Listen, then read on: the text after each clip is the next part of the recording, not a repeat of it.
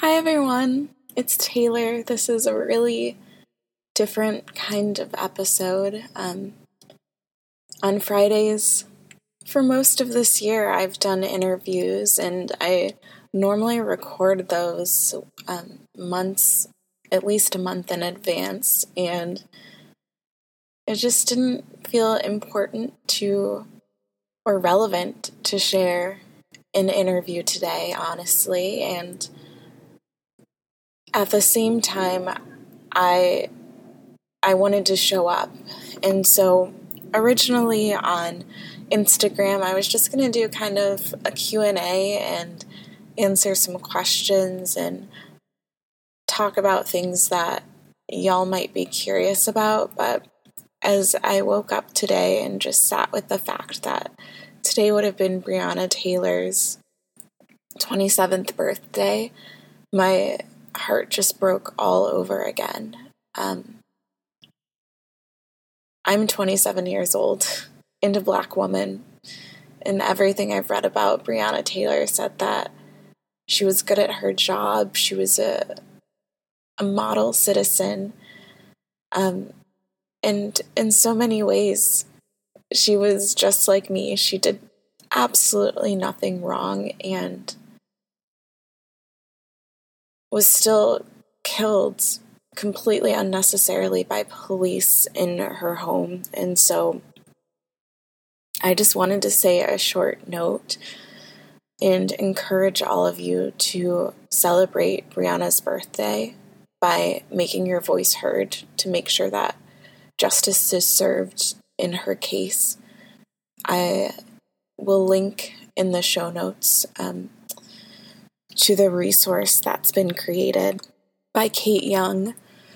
I'll also say it here if you just go to bit.ly/birthday for Breonna, and Breonna is Breonna.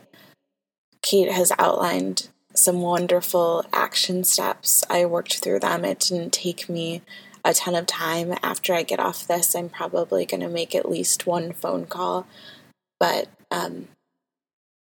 yeah, I felt like this was the way that I was supposed to use my voice today. I think on Monday I will do the regularly scheduled Just Me episode, and we'll just kind of play it by ear. I know for some of the Black folks who listen to this podcast, it's supportive to hear my voice and to show up and talk about things outside of Black Lives Mattering, which is still frustrating that that's a thing that we have to talk about. But at the same time, I want to use whatever small platform I can to make sure that there's some level of justice. The other thing that I just wanted to briefly share is people have been asking me, like, how are you taking care? How are you prioritizing mental health and wellness? And I really feel like I'm not doing a good job at that right now. I'm not sleeping super well. I'm really anxious. And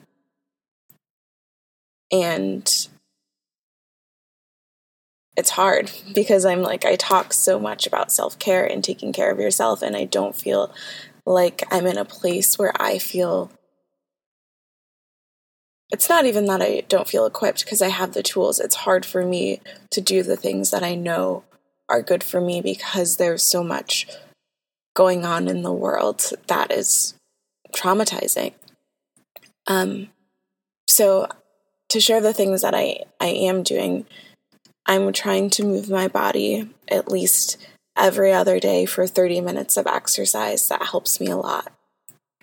And even on the days if I'm not doing specifically a workout, just making sure that I try and take a walk with my husband. I'm reaching out to the people that feel safe and comfortable for me and kind of giving updates on where I'm at, and allowing myself to be supported, which isn't always easy. And then I'm just looking for small moments of joy, whether it's how silly my dog is being, or listening to a song that used to make me smile, or laughing with my husband. And that's what taking care is looking like right now. I also am trying to access my breath and be intentional about it, because a lot of times when I get anxious, my body starts to lock up, and so breath is a way that I can open it up. So that's today's show. I'm not even sending this to my editor. I'm recording it right now. I'm gonna see if there's any background, maybe do a little equalizing, and then put it out there. I just wanted to hop on, and yeah, I think that's all that I have to say. Okay.